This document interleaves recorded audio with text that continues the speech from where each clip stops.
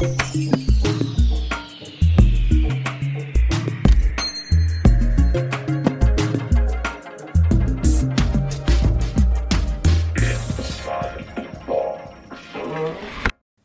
du lyssnar till Inside the Box. Prylar och personer i en globaliserad värld. En livepodd inspelad på Världskulturmuseet. Då börjar vi. Expedition. Ett fantasieggande ord som får oss att drömma om äventyr. Men hur var det egentligen? Vilka reste och varför? Vilka spår lämnade de efter sig? Hur beskriver vi expeditionerna idag? Och idag gästas vi av Jonathan Westin, som är docent i kulturvård, som forskar om kulturarvsförmedling och som nyss kom hem från Antarktis. Han forskar på Centrum för digital humaniora. Vi gästas också av Andrea Castro, som är professor i spanska och som forskar om 1800-talet med intresse för relationen mellan litteratur, vetenskap, nation och kolonialitet i Argentina. Och jag heter Helena Arvidsson och är intendent här på museet. Hemskt mycket välkomna. Då visar vi föremålet helt enkelt. Och då kommer Anna fram med sina handskar och lyfter ut föremålet ur lådan. Okej. Och Adriana, vad är det vi ser för någonting? Här ser vi en liten väska som kommer från ett område som kallas Chaco i gränsen mellan Argentina, Bolivia och Paraguay. Det är en liten väska som kommer från en grupp som heter Chorotes och den är gjord av en växtfiber som heter Caraguata som är en släkt med ananas. Den samlades av Erland Nordenskiöld som idag vi ska höra om Nordenskiölds familj. Det var en familj med många forskare och många expeditioner, bland annat till Eldslandet, Patagonia, Antarktis, Chaco-område, också den här Nordostpassage och Nordamerika. Och den här just idag, den här valdes eftersom just en del av de här expeditioner och vad man samlade i de här expeditioner, det var för att bevisa i vilket stadium folk befann sig. I vilket stadium? Vad menar till du med exempel det? I utveckling. Så till exempel när man samlade den här, det var för att bevisa kanske evolutionsteori. Att vi hade kommit fram till civilisation, men några befann sig fortfarande i stenåldern, trots att alla levde 1913. Eller som till exempel på den tiden, det var väldigt känt också en teori som heter Kulturkreis, där det fanns några fokus där hade expanderat kultur och de andra, man kunde mäta den kulturimpact så länge man var från centrum till de här periferier. Så dåtidens klassificeringar av den olika människor. Och den här är den typisk samlande för att bevisa att folk befinner sig i den här nomadiska stadion. De kan röra sig väldigt snabbt, inte mycket vikt. Man lever i väldigt enkla hydor och etc. just i ett område. Som fortfarande idag är en liten mytologisk område och folk som bor där. Mm. Och vi kan lägga till att Erland Nordenskiöld var chef på Göteborgs etnografiska museum runt den här tiden, eller hur? Ja. Då börjar vi det stora. Vi börjar i ordet expedition. Det är ju som sagt fantasieggande. Men vad skulle ni säga, ni två? Vad får ni för associationer till det ordet, till expedition? Jonathan, vill du börja? Ja, du som är nyss hemkommen från Antarktis. Från en expedition i klassisk bemärkelse. Och där måste jag säga att när vi använder ordet expedition så, jag ska inte säga att det var helt ironiskt, men på något sätt så följer man sig alltid till expedition som någonting som skett i historisk tid. Man ser oftast män i tropikhjälmar eller stora klädesplaggen och allting som hör till det, medan vi kände väl ganska fjompiga jämförelser på vår expedition. Det kändes väldigt tillrättalagt allting, att det inte alls var alla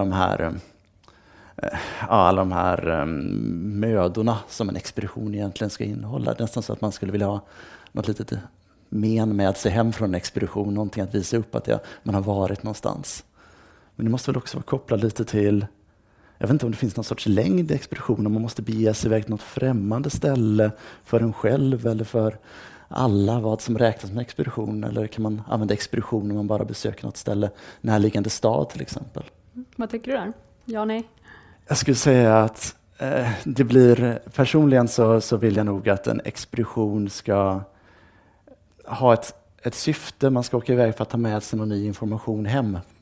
Och vi kommer in på Jonathans strapats alldeles snart. Men Andrea, vad får du för association? Jag är litteraturvetare, så jag tänker äventyr, där som expeditioner är kopplade till äventyr, till att utforska något, som du sa, man inte känner till, och med coola män. Och på det sättet skymmer expeditionen som idé en annan lite kanske mörkare sida, som är just den koloniala deltagande i något slags kolonialprojekt. Så den har en dubbelhet, expeditionen. Den har den coola, lite så här äventyrsliga, och den mera rovaktiga, att man ska hämta saker från ett annat ställe och ta dem, och kanske inte kanske så mycket lämna någonting där. Så att, Jonathan och Andrea har precis träffats, men efter det här samtalet får vi ju se vad Andrea klassificerar Jonathan då, så får vi se på den här skalan. Nej, jag vill inte klassificera. Nej då. Skämt åsido. Ja. Jonathans resa, så himla spännande. Ni reste till Snow-Hill och Hoppets Vik i Antarktis, i Otto Nordenskiölds fotspår. Berätta lite. Rama in resan för oss. Vad var bakgrunden? Vem är Otto Nordenskiöld, och varför åkte ni dit? Då får vi nog hoppa tillbaka ungefär 119 år i tiden till Göteborgs hamn, där skeppet Antarktika tar och sätter segel på väg först mot Buenos Aires, och sen tanken där vidare från Buenos Aires ner till den antarktiska peninsulan. Och på den här, det är Otto Nordenskiöld som leder resan. Han har själv tagit och köpt in Antarktika. Det är Larsen Norman som är kapten, och en hel del norska sjömän är med, så det är inte bara svenskar, det är del av unionen på den här tiden. Och i Buenos Aires får de även sällskap av en till medlem, en José Sobral från Argentina. Så i mångt och mycket så blir det här inte bara en svensk expedition, även om det är svenskledd, så blir det någon sorts samarbete mellan 3 olika länder. Och det tycker jag är viktigt att komma ihåg också när man tittar tillbaka på det, att det kanske är där som det är den största värdet med den här expeditionen, det här internationella samarbetet. Och de åker i alla fall ner till Buenos Aires, och därifrån så tar de sig över till peninsulan, och först är det tänkt att de ska egentligen sätta upp en vinterstation och ha med sig delarna som har tillverkats i Sverige för att ta och helt enkelt bygga upp den här på en ö som heter Seymour Island, eller som argentinarna nu för tiden kallar Marambio. Men de tycker den verkar ogästvänlig, så de åker lite vidare, och så når de det här som är Snow Hill. På den tiden så visste man inte att Snow Hill var en ö i sig, utan man trodde den var del av Ross Island som ligger bredvid, men det var någonting som den här expeditionen fann ganska snart, att det här var en egen ö, så den döptes som till Snow Hill Island. Och där sätter man upp den här vinterstationen. Tanken är att övervintra där en vinter och göra jättemycket olika observationer under den här tiden. Skeppet tar och lämnar av, efter att de byggt upp vinterstationen, 6 stycken expeditionsmedlemmar, bland annat Otto Nordenskiöld. Och sen åker de vidare upp och besöker Sydgeorgien och lite olika ögrupper där de ska övervintra. Men på väg tillbaks efter den här övervintringen, när de ska hämta upp Nordenskiöld och de andra 5, så kommer de inte fram, för det är istäcke överallt. Så för att inte Nordenskiöld och medlemmarna på den här vinterstationen ska börja tro att någonting har hänt och att de inte någonsin kommer bli räddade, så sätter de i land 3 stycken personer, och det är Grunden, Andersson och Duse, som ska gå landvägen och säga att hjälp är på väg, misströsta inte. Samtidigt ska Antarktika försöka ta sig runt all den här isen, och de tar också bestämmer att om det här misslyckas så ska de mötas då på samma ställe igen, och så ska Dusegrunden och Andersson hämtas upp helt enkelt. Men Dusegrunden och Andersson kommer inte fram, för när de väl kom fram kom fram till sundet, så har isen börjat brytas upp, så de är tvungna att återvända och sätta sig där helt enkelt för att vänta på Antarktika skeppet Antarktika. Samtidigt så har Antarktika försökt ta sig runt, men det blir skeppsbrott helt enkelt. Det är ganska långsamt skeppsbrott, så alla hinner rädda sig och ta sig i land på Paulettön. Så det här är lite av de här strapatserna som du hade för nu har vi plötsligt sig. en situation här liksom, där hela den här expeditionen, de är uppdelade på 3 olika ställen och samtliga tror att de andra har förlist eller har helt enkelt lider våldsamma kval på de här olika ställena. Så Duse, Grunden och Andersson, de går där och så hoppas de hela tiden att de ska se Antarktika komma, och därför döper de det här stället till Hoppets vik, och det heter det än idag. De bygger en stenhydda för att överleva, och den brukar beskrivas efterhand som en av de värsta överlevnadshistorierna som har skett på Antarktis. Den finns bland annat beskriven i Duses bok Bland pingviner och sälar. Duse blev ju senare en av Sveriges första detektivromansförfattare. Okay. Han dog till sist av sina skador på tidigt 30-tal. Men i alla fall så... Får jag bara flika in lite där bara så vi går tillbaka lite. Vad skulle de observera? Alltså, det var du sa möjligt. Början där de var ett gäng. Dels skulle de ta och försöka kartlägga den här peninsulan, se hela ögrupperna. Vad var det egentligen som var del av Antarktiska fastlandet? Vad var det som var öar? Hur såg glaciärerna ut? De hade även med botaniker som tittade på vad fanns för växter och tittade mycket på fossiler och sådana saker. Men de gjorde även uppmätningar vad det gäller vind, vad det gäller marktemperatur, magnetism och sånt var väldigt viktigt på den här tiden. Så de byggde en lite så här magnethydda. Det var viktigt att använda rätt sorts spik och sådant för att inte det skulle störa någonting. Så under de här strapatserna på vinterstationen på Snow Hill, där gjorde de mätningar varannan timme under hela den här tiden, under de här 2 åren som de var där. Så det är en väldigt som forskargärning som vi än idag har nytta av, och det var även den här forskningen som la grunden för idén kring kontinentaldrift och sådana saker. Men allting fick ett lyckligt slut. Tills efter så här 7-8 månader så lyckas Grunden, Duse och Andersson att ta sig landvägen till Snow Hill, och där möter de Otto Nordenskiöld som är ute och spatserar. Otto tror ju att det är någon sån här ny människoras han upptäckt, för de kommer och är alldeles jättehåriga och jättesmutsiga, och de har också bestämt sig för att skoja lite med Nordenskiöld och hälsar honom på engelska, vilket gör att han blir ännu mer förvirrad. Och knappt har de hunnit värma fötterna i stugan innan det dyker upp nästa personer från Paulettön som också lyckats ta sig dit. Och kaffet har inte börjat. Så träffas de samtidigt. Det är sådana Hollywood-slut, för liksom, kaffet har inte börjat koka än innan då gruppen från Paulettön även slås följa av ett räddningsskepp från Argentina, skeppet Uruguay, som är där och har helt enkelt letat efter dem och hittar alla där helt plötsligt, och så åker de hem. Det är fantastiskt. Det är en person som stryker med, en norsk sjöman, men annars klarade sig samtliga, förutom att vissa fick lite skador som de dog 10-12 år senare av. Okej, så där har du beskrivit strapatserna och det lyckliga slutet. Ja. Vad skulle du dit att göra? Jo, för då har vi de här 3 olika noderna. Så vi har den på Snow Hill-ön, vi har den på Hoppets vik som nu för tiden kallas Esperanza av Argentina, som har på något sätt lagt beslag på hela den här delen av Antarktis. De har vissa anspråk på den. Och så finns det på Paulettön. Och det här är ju ett gemensamt kulturarv med Argentina, för de hade ju Sobral med där, och där har de lyft fram mycket att det här var den första Argentinan som övervintrade på Antarktis, och de har gjort upp en sån här tidslinje om hur Argentina nu haft kontinuerlig aktivitet på Antarktis i 100 år. Så för dem är det här kulturarvet väldigt viktigt. Det är del av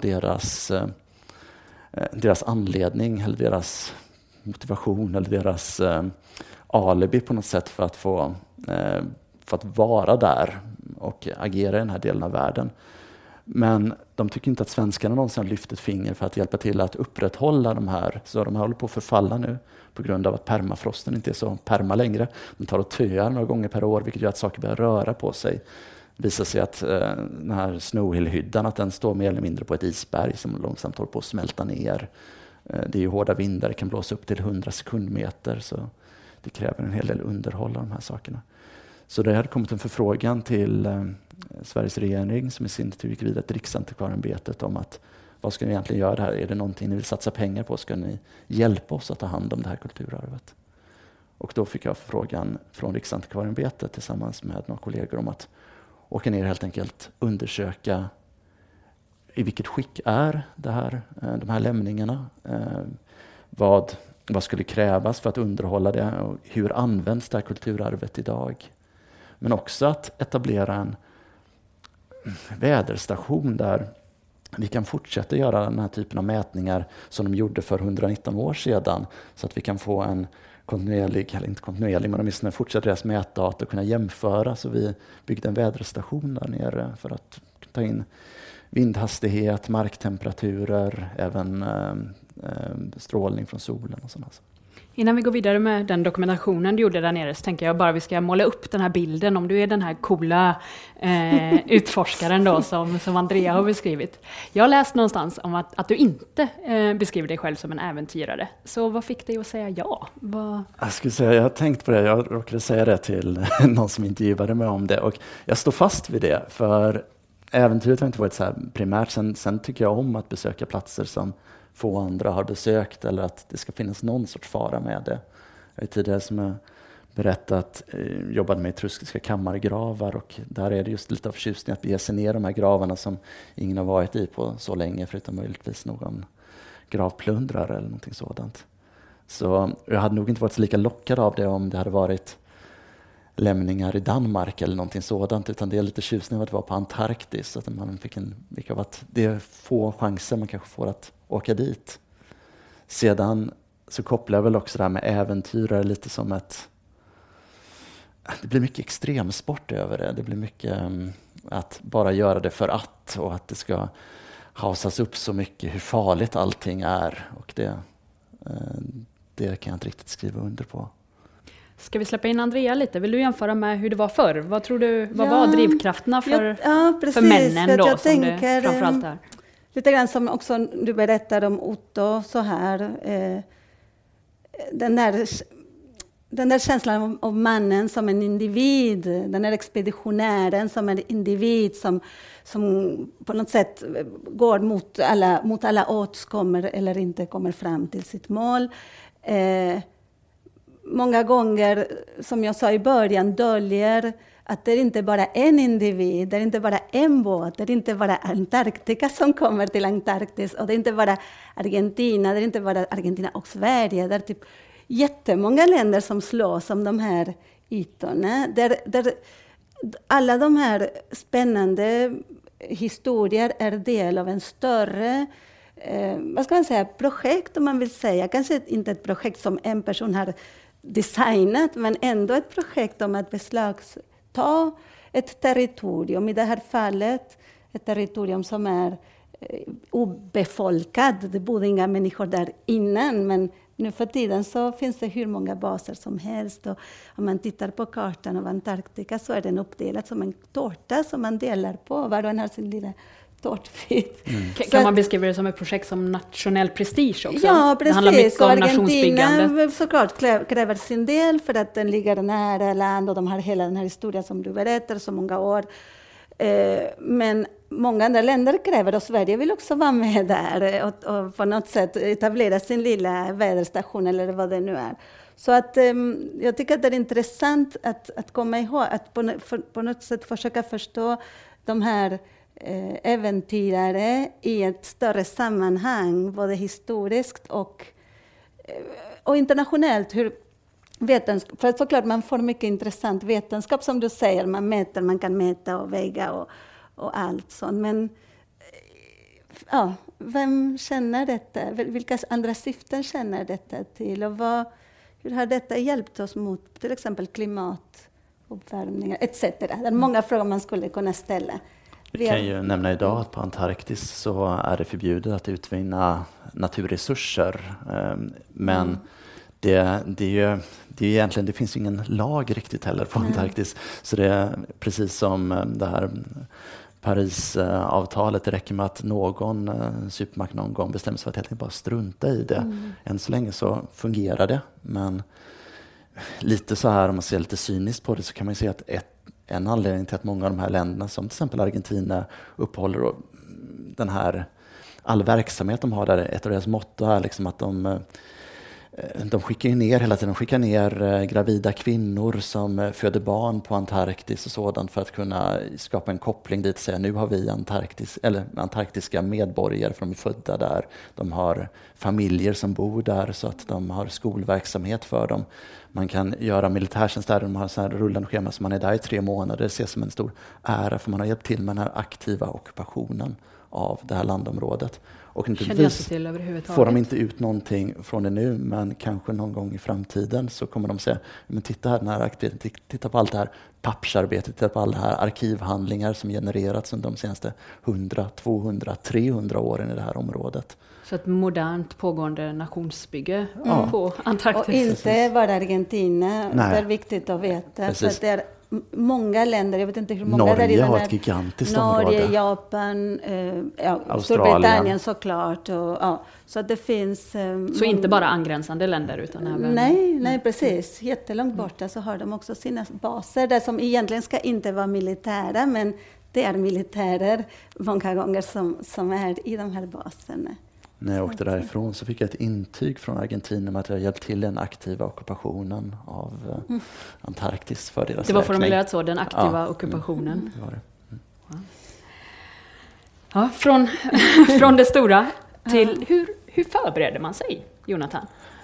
Jag hade en speciell uppgift också, att jag skulle försöka dokumentera de här platserna så noga som möjligt, för det är ganska mycket turism där nere på Antarktis. Jag tror jag har sett någon siffra någonstans att det är bortåt 50 000 personer per år som på olika sätt, antingen de är forskare eller turister, besöker Antarktis. Vanligtvis via sådana här stora kryssningsfartyg som åker fram förbi, och så åker man i land på en liten flotte och så är man där över dagen och sen åker man snabbt tillbaks. Men det är ändå de här platserna, de är inte lättillgängliga, och någonting jag jobbat tidigare med i min forskning, det är att försöka återskapa platser som vi än idag inte har tillgång till exempel rekonstruera förlorade kulturmiljöer på olika sätt. Men här hade jag då möjlighet att åka ner och försöka dokumentera så mycket som möjligt en plats som faktiskt finns men som inte är tillgänglig trots att den finns, och se om man kan plocka tillbaks den till Sverige eller till andra länder som är intresserade av de här platserna. Så jag var väldigt förberedd mig på att se vad kan man dokumentera med den här typen av miljö. Eftersom jag inte har varit på Antarktis innan så vet jag inte vad som gällde. Jag visste inte om vi kunde ha till exempel el för att ladda batterier och sådant. Så det var mycket val att testa olika typer av utrustning, och jag försöker förbereda sig på att om inte den här utrustningen fungerar, vad har jag för någon backup ända ner till penna och papper faktiskt, för att försöka göra traditionella uppmätningar av de här platserna. Sedan fick vi även åka upp till Abisko i norra Sverige för att genomgå en så kallad polarcertifiering. Vad är det för någonting? Man är tvungen som svensk medborgare, och de flesta faktiskt medborgare i världen, att ha tillstånd, eller man måste få aktivt tillstånd från sin regering för att få besöka Antarktis, och man måste gå igenom en polarcertifiering. Och i stort så ingår det att man får en utbildning i vad som gäller för hyfs helt enkelt på Antarktis, alltså vad man får göra, att inte skräpa ner, vad det är man inte får ta med sig därifrån, hur man ska behandla andra personer, hur man ska lösa olika konflikter. Ja, den typen av information. Sedan fick vi också naturligtvis genomgångar i vad är det för några typer av tält vi kommer med oss, hur överlever man i den här typen av kalla klimat, och så fick vi även en genomgång i hur man bygger en väderstation. Ska vi jämföra? Vad tror ni, hur förberedde sig dåtidens polarforskare? Jag vet inte, polarforskare. Jag har satt mig in på Erlands expedition till Chaco, som är nordvästra Argentina och Bolivia. Där. Och det är väldigt spännande när han skriver om förberedelserna. Och det var en jättelång resa. Nu kan du flög. Jag flög till Buenos Aires, och det är 18 timmar eller någonting sådant. Och sen därifrån med Herculesflyg ner till Rio Gallegos, 5 timmar. Och så sedan tog det 4 timmar över till Marambio på Antarktis. Så det gick att göra på 2 dagar. Liksom. Ja, men de fick såklart åka båt och sen...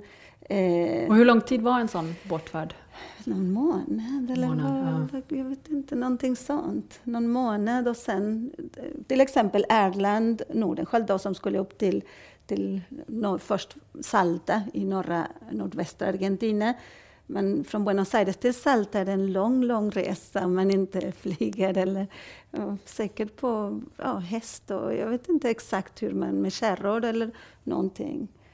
Kanske fanns tåg ett liten bit men inte hela vägen. Så att det är en lång resa med alla dessa utrustningar för att det också man fick ta med sig utrustning och det var inga små grejer då. En del av utrustningen skaffade de i Salta som var närmare så att, för att slippa bära med sig allting. Det var klart att mycket kläder, allting vägde. Och jag tänker även på alla föremålen som tas med tillbaka sen. Och sen det måste ju också föremålen vara tillbaka som logistik. Nordenskiöld, Erland då, förlåt för att vi har kusinerna här. Han satt där på kvällen vid lagerelden och antecknade alla saker de hade hittat i gravarna som de plundrade eller i andra utgrävningar som de genomförde. Så det var massvis med föremål som de skulle transportera tillbaks sen till Sverige. Bara för att sätta de här resorna i lite kontrast till så varandra. det är klart att det var mer strapatsligt på alla möjliga sätt. Ja. Det är klart att du förväntar dig lite mer strapatser. Jag förstår. Precis. Jag kan tänka mig att en stor skillnad också mot idag, alltså det som måste ha varit störst press för under en expedition var den här isoleringen från omvärlden, speciellt då naturligtvis Antarktis men även annorstädes. Nu, vi hade med oss satellittelefon så att om någonting gått snett hade vi kunnat kalla på hjälp och då hade de åtminstone känt till att nu kunde de inte komma på 2 veckor till oss på grund av starka vindar och sådant men det fanns ändå någon sorts kontakt med omvärlden och det tror jag gör all skillnad egentligen. Precis. Nu för tiden så är man ju sällan mer än maximalt 5 timmar eller 6 timmar ifrån närmaste militärstation. Så. Ja, där i Antarktis ännu mer. När Erland Nordenskiöld var fanns det ändå människor runt omkring för det mesta men ändå, han skriver om hur han längtar hem till Sverige och hur han på något sätt tänker att varför gav jag mig ut på detta i några stunder. Sen, för han var borta ett år åt gången ungefär. Inte ett helt år men nästan. Ja. Och du Jonathan var borta mer än en månad kanske? Ja, precis. Ja. Jag var borta totalt 1,5 månad och lite drygt 1 månad på själva Antarktis. Resten var i väntan på olika saker, på olika färdmedel för att ta sig dit. Vi var lite i händerna på den argentinska militären när de kunde köra oss, när det skulle finnas plan och sådant. Dessutom smälte landningsbanan på Antarktis för att det var ovanligt varmt så vi gick vänta på att den skulle ta och frysa till igen. Oj då. Berätta lite mer om vad gick din dokumentation ut på? Jag har hört att du använt drönare och andra. Olika 3D-scanners och fotogrammetri och tanken är då att virtuellt kunna återskapa de här olika platserna så att man med en sån här VR-hjälm ska kunna ta och besöka de här. Men sedan var jag också intresserad av lite mer den här andra saker än det rent visuella. Alltså hur känns det att vara där? Hur känns marken? Vad luktar det på det här stället? Vad är det för några ljud man hör? Så vi spelade in mycket sådana saker och jag förde mycket anteckningar av hur olika saker hur det kändes på plats att komma dit. Och det är också något som är lite svårare kanske att förmedla för någon som inte varit där. Så det blir lite av en utmaning också att jobba med det.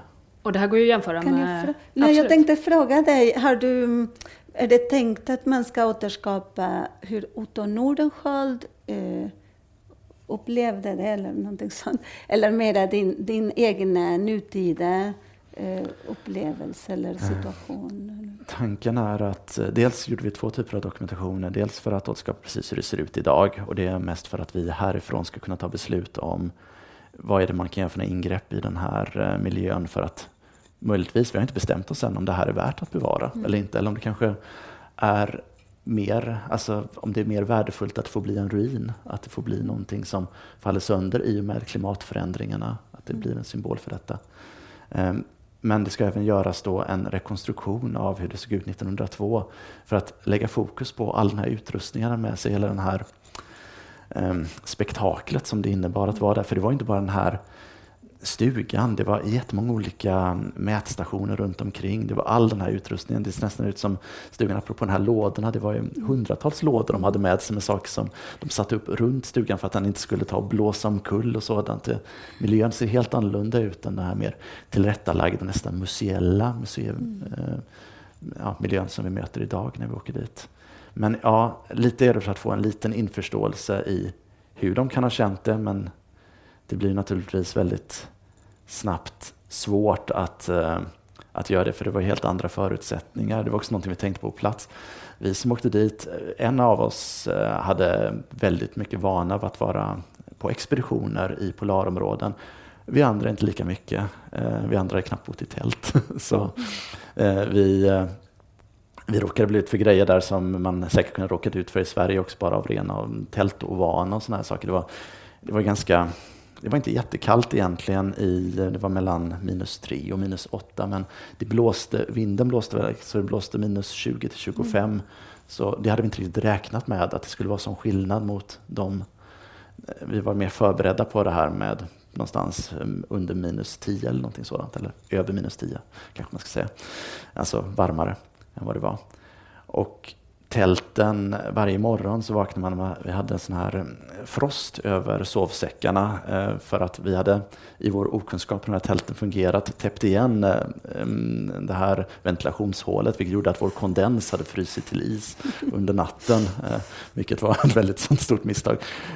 Så det kanske man inte gör om. Och sån här sak att vi hade inte med oss liggunderlag till exempel. Så vi låg rakt på marken. Vad lärde ni er på Polarskolan egentligen? Det vi lärde oss var, vi hade planerat att ha med det och vi hade inköpta sådana, men de skulle komma med helikoptern efter och helikoptern efter kom aldrig. Så det blev var lite för starka vindar vindar, så det var 2 veckor utan det, och det var ju väldigt hårt och sådant, och ens dricksvatten frös ju till is, och det blev sena kvällar och väldigt tidiga morgonen, för man väl har tagit på sig alla kläder för att göra sina toalettbehov, så orkar man ju inte sen ta av allt sånt och gå tillbaka till sängs efter detta. Jag frös konstant, så jag hade såna här köldblåsor över fingrarna som gjorde att, och där kom också här problem som man inte tänkt på, att nästan ingen av de här utrustning som jag hade, för den var beroende av att man skulle känna på olika såna här pekskärmar. De reagerar inte på mina fingrar längre eftersom det bara var dött längst ute på dem. Så där fick man hitta på andra sätt, liksom, att trycka på knappar och såna här saker för att det skulle kunna göra de inställningarna. Fötterna kände jag inte nu. En månad senare så har jag fortfarande så att min stortå inte riktigt känns. Den är som att den är in i någon sorts bomull. Så, men förhoppningsvis kommer den tillbaka så småningom. Skulle du åka tillbaka? Jag fick förfrågan direkt efteråt, för att vi upptäckte även rester av där de helt klart har slängt allt sitt skräp på den här expeditionen. Och där kan man få ut väldigt mycket om man gör en liten arkeologisk utgrävning och ser helt enkelt vad är de gjort sig av med under den här tiden. Och där kommer vi in på den här äventyrsaspekten igen. Jag är inte lika lockad av att göra det igen, för nu har jag gjort det. Så det kanske är att jag är lite av en äventyrare på det sättet, att nu känns det lite tråkigt att åka tillbaka dit. För det är ju något som förundrar mig med Otto Nordenskiöld, Erland Nordenskiöld, de återkommande resorna. De är ute nästan ett år i taget. Och sen åker man igen. Det är ju fascinerande. Det kanske är om 1 eller 2 år kanske. Jag ställer frågan igen. Precis. Jag fastnade för det där du sa, att du skrev ner anteckningar kring hur det luktade och de där mer sensoriska förnimmelserna. Och vill återigen jämföra med Andrea, du har översatt Erland Nordenskiölds reseskildringar till spanska. Jag har inte översatt den själv, utan en kollega, och jag har bistått med översättningen. Jag tänker du har läst noggrant. Ja, precis. Noggrant. Finns det mycket av det även det finns en från del. förr? Ja, han skriver väldigt fint, Erland Nordenskiöld. Han är verkligen tecknare. Boken heter någonting från höglandet, från djungeln till höglandet, stämningsbilder av en resa, någonting sånt. Och det är verkligen stämningsbilder han tecknar. Jag rekommenderar boken, den finns på UB och den finns i digitalt format också, så man kan titta på den i Vill du ge oss något exempel på någon stämningsbild som fastnat? Ja, jag tänker lite grann det finns tre scener som har gjort väldigt starkt intryck på mig. Den ena är en karneval som han deltar i, och där han beskriver både såklart flickorna bland annat, men också dofter och känslor han får här. Men sen är det de här lite mer strapatsaktiga. Den ena är när de plundrar grav, och den kapitlet heter just gravplundring, så han försöker inte dölja detta. Och hur han beskriver natten och den där värmen som de känner när de går där i och letar efter de här gravarna och så. Så det är väldigt så här, man sinnligt, man känner nästan lite filmiskt. Men skulle du säga att Erland var en sympatisk människa? Väldigt sympatisk. Vilket inte betyder att han också ingick i det här projektet som jag pratar om. Han verkar sympatisk, schysst och nutida. Man kan tänka att det skulle kunna vara någon idag. Nutida på vilket sätt? Ja, just hans sätt att kommentera sin omgivning och är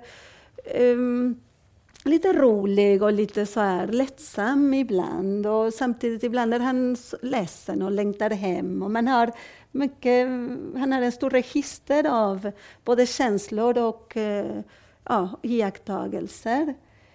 Samtidigt som man kan inte förneka att han är en svensk i ett område där det finns mycket ursprungsbefolkning, och han har en viss syn på sin egen uppgift. Han ska dit och hämta saker hem och försöker till exempel ge folk whisky för att de ska röja hemligheterna, och han verkligen utnyttjar sin sympatiskhet, kan man säga.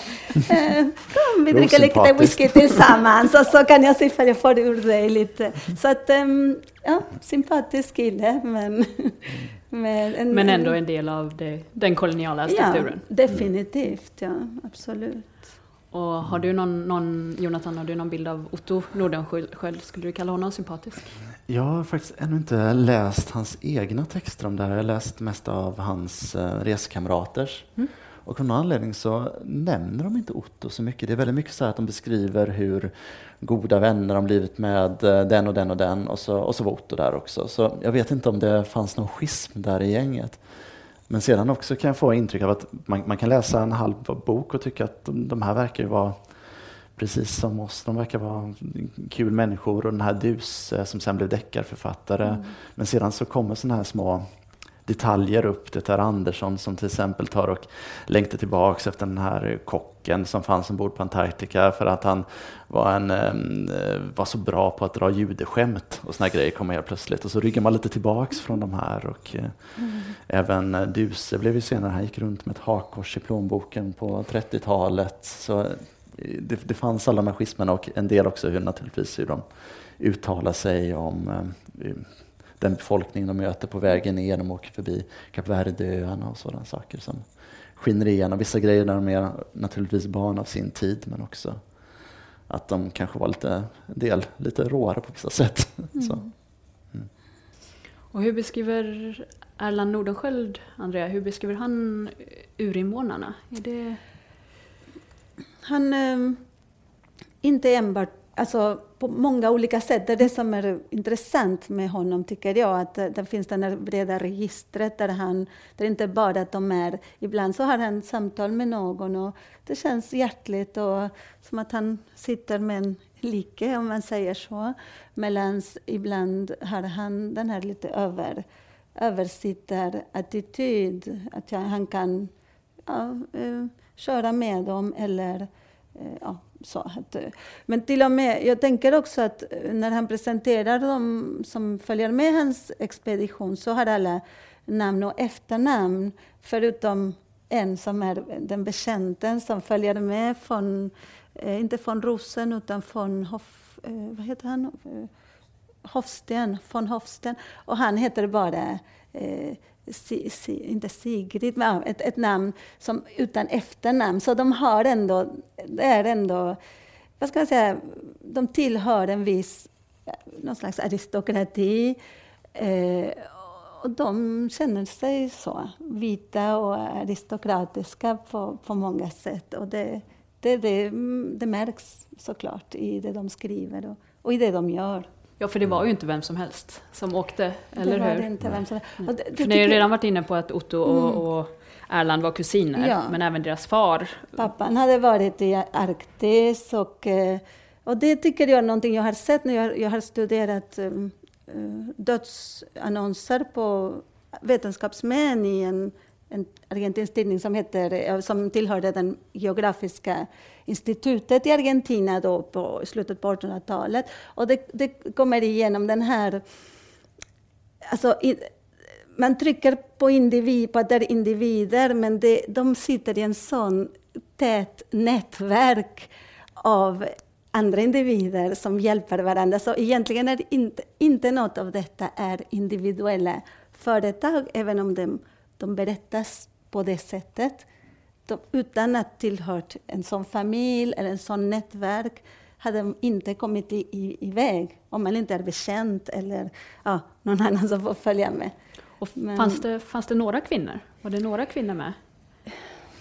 Inte i de här. Nej. Inte i det? Nej. Inte de här. Undrar om det inte är på 40- eller 50-talet som första kvinnan är på Antarktis i alla fall. Men runt hur det är med de andra. Och hur såg er expedition ut, Jonathan, den nutida? Det var mestadels män. Vi var 7 stycken som var på Snow Hill, 5 män och 2 kvinnor. Så lite bättre könsfördelning. Lite bättre könsfördelning. Ja. Majoritet män. Jag vill återgå till Andrea lite med att du har översatt Nordenskiöld och du har ett fokus från litteraturen mer. Var kommer detta intresse från? Hur kommer detta sig? Alltså jag är väldigt intresserad av den perioden, slutet på 1800-talet, när Argentina bildas som nation. Och den rollen som litteratur, för att jag är litteraturvetare, men jag hade då när jag studerade litteratur från den perioden märkte jag att vetenskapen är väldigt närvarande i litteraturen. Så vetenskapsmannen och vetenskapen är mycket, mycket viktig för nationsbildningen. Och då blev jag naturligt intresserad av vetenskapsmän på den tiden. Och sen, eftersom jag bor i Sverige, jag är argentinska själv, men bor i Sverige, så tänkte jag, vilka kopplingar fanns då på det sättet? Och då upptäckte via kollegor och så Erland Nordenskiölds expedition och läste boken och blev helt fascinerad av boken för att den var så litterär just. Och då, det var inte vad du hade förväntat dig? Nej, verkligen inte. Och så, sen försökte vi söka pengar för ett projekt som vi aldrig fick pengar för. Men intresset bestod och nu lyckades jag få en argentinskt förlag och var intresserad av att översätta boken. Så det var väldigt kul. Det är många arkeologer som är intresserade av att komma åt Nordenskiölds och andra svenska expeditionärers texter, för att många är inte översatta. Och det är intressant också för arkeologerna som jobbar där. Och något roligt med Nordenskiöld är att i hans artiklar ger han också väldigt mycket cred till de argentinska vetenskapsmän också, vilket är också sympatiskt. Så att han skriver in sig i en vetenskaplig tradition där de här argentinska vetenskapsmän också får vara med. Ja, för de reste ju också minst lika mycket. Ja, det var väldigt många expeditioner, ja, precis. På tal om expeditioner. Ja. Och de är också koloniala. Inte för att de är argentiner, de är inte mindre koloniala, för att de tar i beslag. De tar i beslag dels territorium, att nationsbildningen handlar om att markera territorium, äga den. Och allting som ligger på den territorium också får ingå i den här beslagstagande. Antarktis är ett territorium där det inte fanns människor, men i Argentina fanns det väldigt många människor som ändå fick på något sätt inordna sig. Den här nya nationen med ett språk och ett sätt att se på människan och på allting. Så att det är klart att vetenskapen har tjänat till att kuva både territorium och människor och djur. Så. Har du någon äventyrslusthet? Skulle du tacka ja om du fick något erbjudande likt det Jonathan fick? Att själv åka på en expedition? Ja, kanske. Ja. Jag gillar att både tälta och vandra och ge mig ut på... Så länge som det inte är att klättra för en väg, för att jag är höjdsrädd, så kanske att jag skulle hänga på. Det låter som du är mer lämplig än jag i det här fallet. Ja. Sådär. Då får vi tacka så hemskt mycket. Väldigt spännande samtal. Tack. Stort tack. Tack. Tack.